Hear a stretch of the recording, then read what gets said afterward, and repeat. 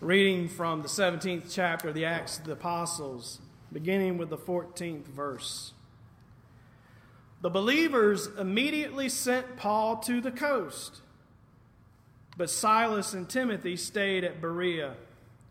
Those who escorted Paul brought him to Athens and then left with instructions for Silas and Timothy to join him as soon as possible.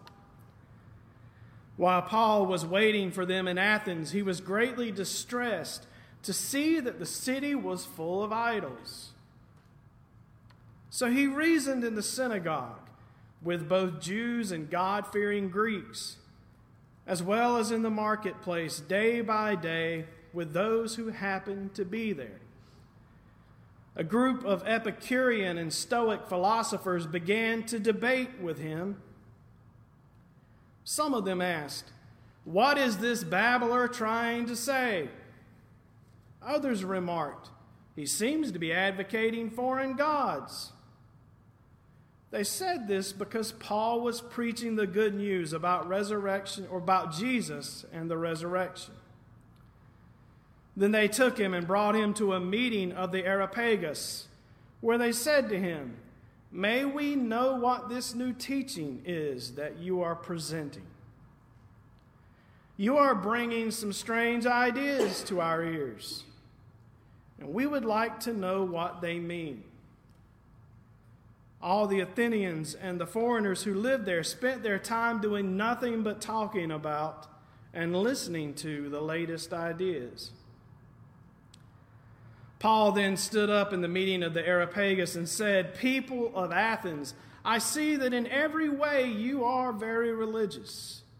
For as I walked around and looked carefully at your objects of worship, I even found an altar with this inscription, 'To an unknown God.'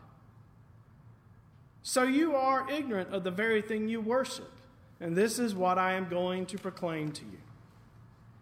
The God who made the world and everything in it is the Lord of heaven and earth, and does not live in temples built by human hands. And he is not served by human hands as if he needed anything.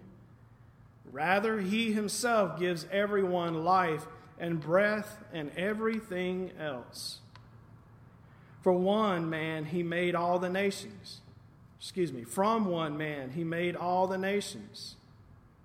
that they should inhabit the whole earth. And he marked out their appointed times in his history and the boundaries of their lands.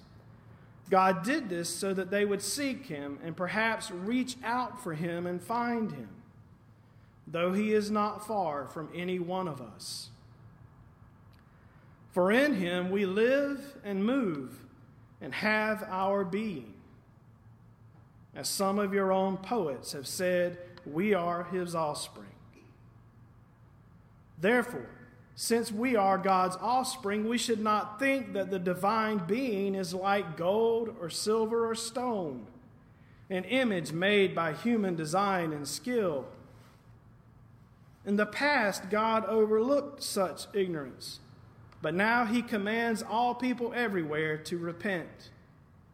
For he has set a day when he will judge the world with justice by the man he has appointed.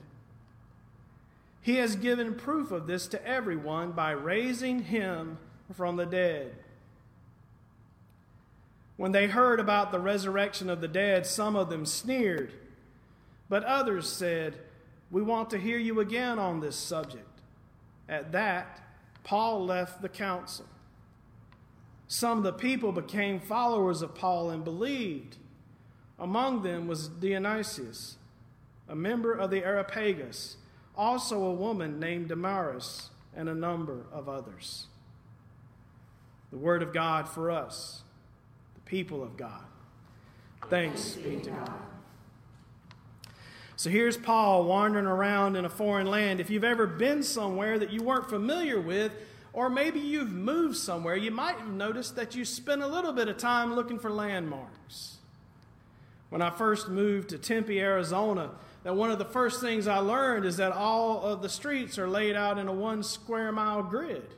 All the major streets anyway. So all you really had to know was the cross streets, and you could find any place in Tempe or Phoenix. It's pretty easy. But in places like we live, where the streets aren't necessarily straight or necessarily paved, you have to look for landmarks, and you learn those things. And sooner or later, you'll encounter directions where somebody said, well, you go down right there till you see that big tree that fell last year, and you take a left. You've all been there, right? Thank God for Google. But those are the kinds of things that people do when they go to a new place. They look around and see. And Paul had spent some time doing that. He was in the marketplace, the Agora, which was near the Areopagus Hill, where the Areopagus Council met. In some translations, you might have read Mars Hill in that text. So Paul was a sort of tourist in a sense, but he has an agenda. His purpose is to preach resurrection. To preach resurrection. It got him called a funny name. And that's, I guess, the subject of my sermon this morning, a poet and a seed picker.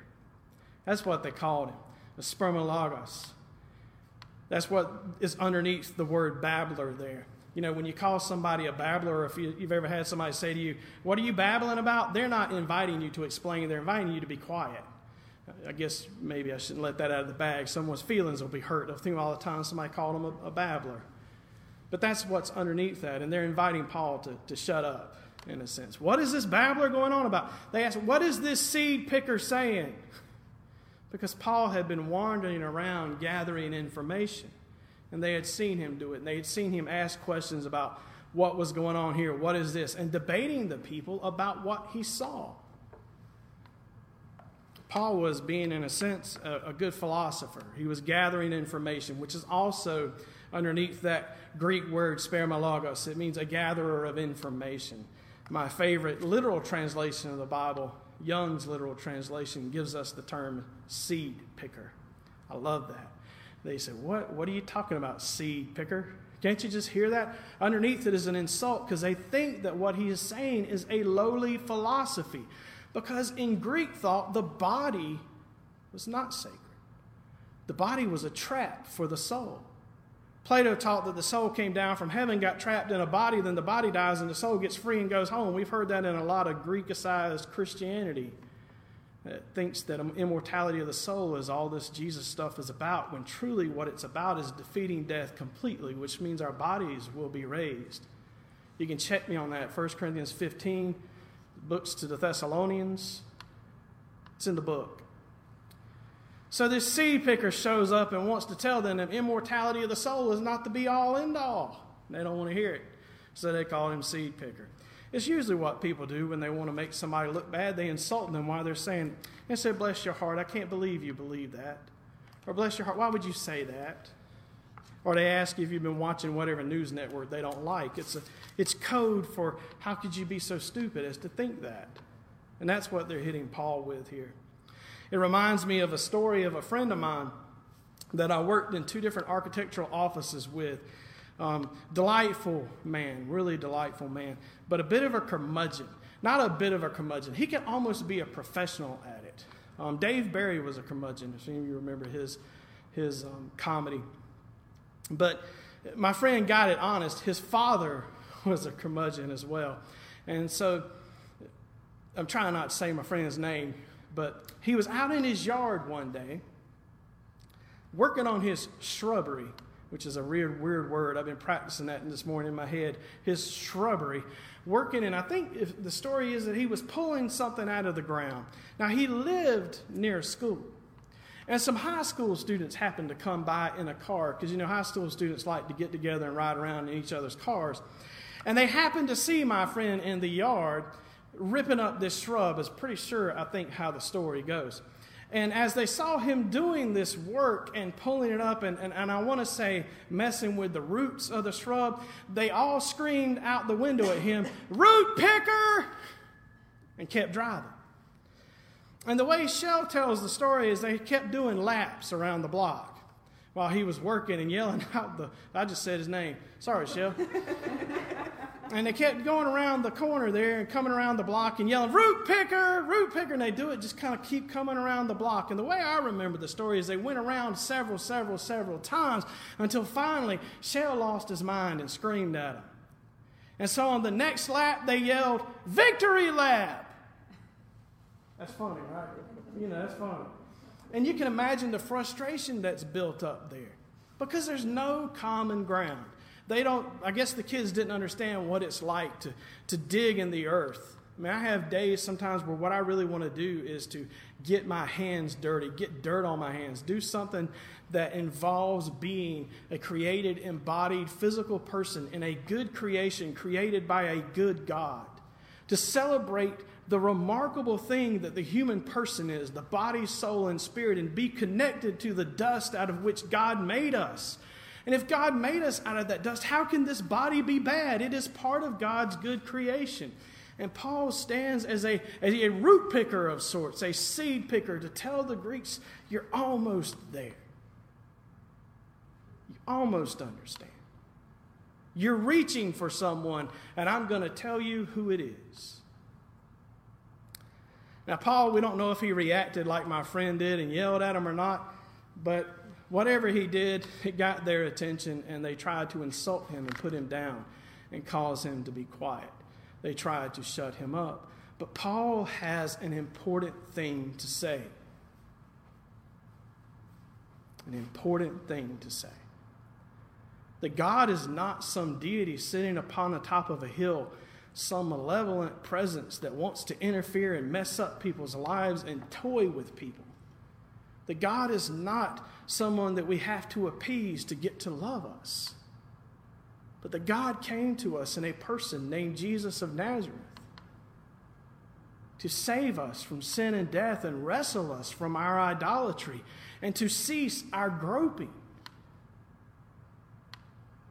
and to draw us near to Him. There's a poet in the title also.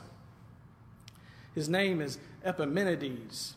7th or 6th century, people aren't sure exactly when he lived, but he lives on in Greek lore. And I watched an interesting YouTube video that was filmed in Athens where some people there were talking about the importance of the Epimenides story and its connection to Paul.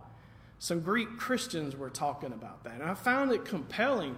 And I don't know if the story is completely true or not, or if it's one of those things that's a legend that makes so much sense that we receive it as a kind of truth, which those are just as true as things that actually happen. But the story goes that Epimenides had a dream during a great plague that assaulted Greece, or had a vision, or was standing in a pasture and saw some sheep. There's 3 options, 3 different ways it's told. And he said to the people, he prayed and said, if there's some God that we have not appeased, give me a sign or something. And what came to Epimenides was that he should watch the sheep. And apparently there were black sheep and white sheep maybe out in the pasture, one way the story was said. And that what he prayed was to the unknown God, if you will, whatever sheep bed down in the grass, we will sacrifice there to you. And so the story is that Epimenides had the people watch, and as the sheep would lay down on the grass, they would build an altar there for it to an unknown God and sacrifice that sheep to that unknown God. And that's where the unknown God thing comes from. So Paul, it is thought, is wandering around and seeing all of these altars, these little stone altars that Epimenides had the people build to sacrifice to an unknown God because they thought there was someone that they had not provided something for and that God was angry with them, had sent the plague. And that's a fanciful story. But it prepared the people to hear Paul.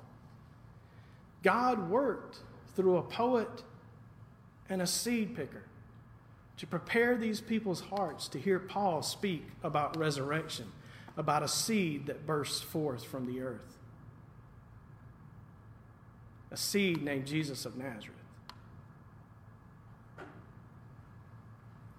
So Paul comes and he says, I see all of your great temples and all these great places you've built and all these things that you worship, all of these idols, and I noticed that there was one that said to an unknown God, and essentially what Paul says, I'm here to tell you about him. I'm here to ease your ignorance of what you're worshiping. And so he tells them about the God of Israel who came incarnate in Jesus of Nazareth to give his life to wrestle humanity from the jaws of sin and death. And he tells them about Jesus and the resurrection. And resurrection in Greek is the word anastasis. And some of them thought that Paul was telling them about two new gods that they needed to be worshiping in order to have a healthy, happy economy in life. But instead, what he was telling them was about a God who came in person to give himself for them, for the Jews and Gentiles alike, for the whole earth, for all of creation, to restore the whole universe to wholeness and restore the goodness even of the body. And they ask, what is this babbler talking about? Everyone knows the soul, the body is of no count. It's only the soul that matters. That's where they were pushing back. And so Paul tells them about Jesus of Nazareth who came, who died, and who was raised. A poet and a seed picker. God used them to guide these people's groping for God. It begs the question, what signs are in your life? What things are happening around you and in you, in your thoughts, in your heart, in your words of your spouse, your children, your friends, maybe even your enemies? They're causing you to ponder your relationship with the Creator of heaven and earth, this one whom Paul lifts up, the one who created you, desires that you would know him, that your body, soul, and spirit would be alive with his own life, the life that was breathed into you in the beginning. Jesus comes to restore that beginning, to set us aright, to begin new creation in us, to bring new life. And that's what resurrection is all about. It's not the restoring of old life. It's the creating of new life out of the old. It's bringing something new into being out of the old. And we know that because though Paul tells us that Jesus truly was raised in the flesh, he also tells us that we will be as he is, which implies that something was different about him, which is also implied in the gospel appearances, the post-resurrection appearances, such as when Jesus appears in a locked room as if he's walked through the walls. We don't know what the resurrection body looks like, but we know for certain that we are not disembodied spirits for all eternity. It's not what the Bible teaches.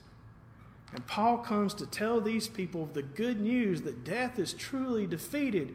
Because, dear ones, if our body stays in the ground, then death has won in some way.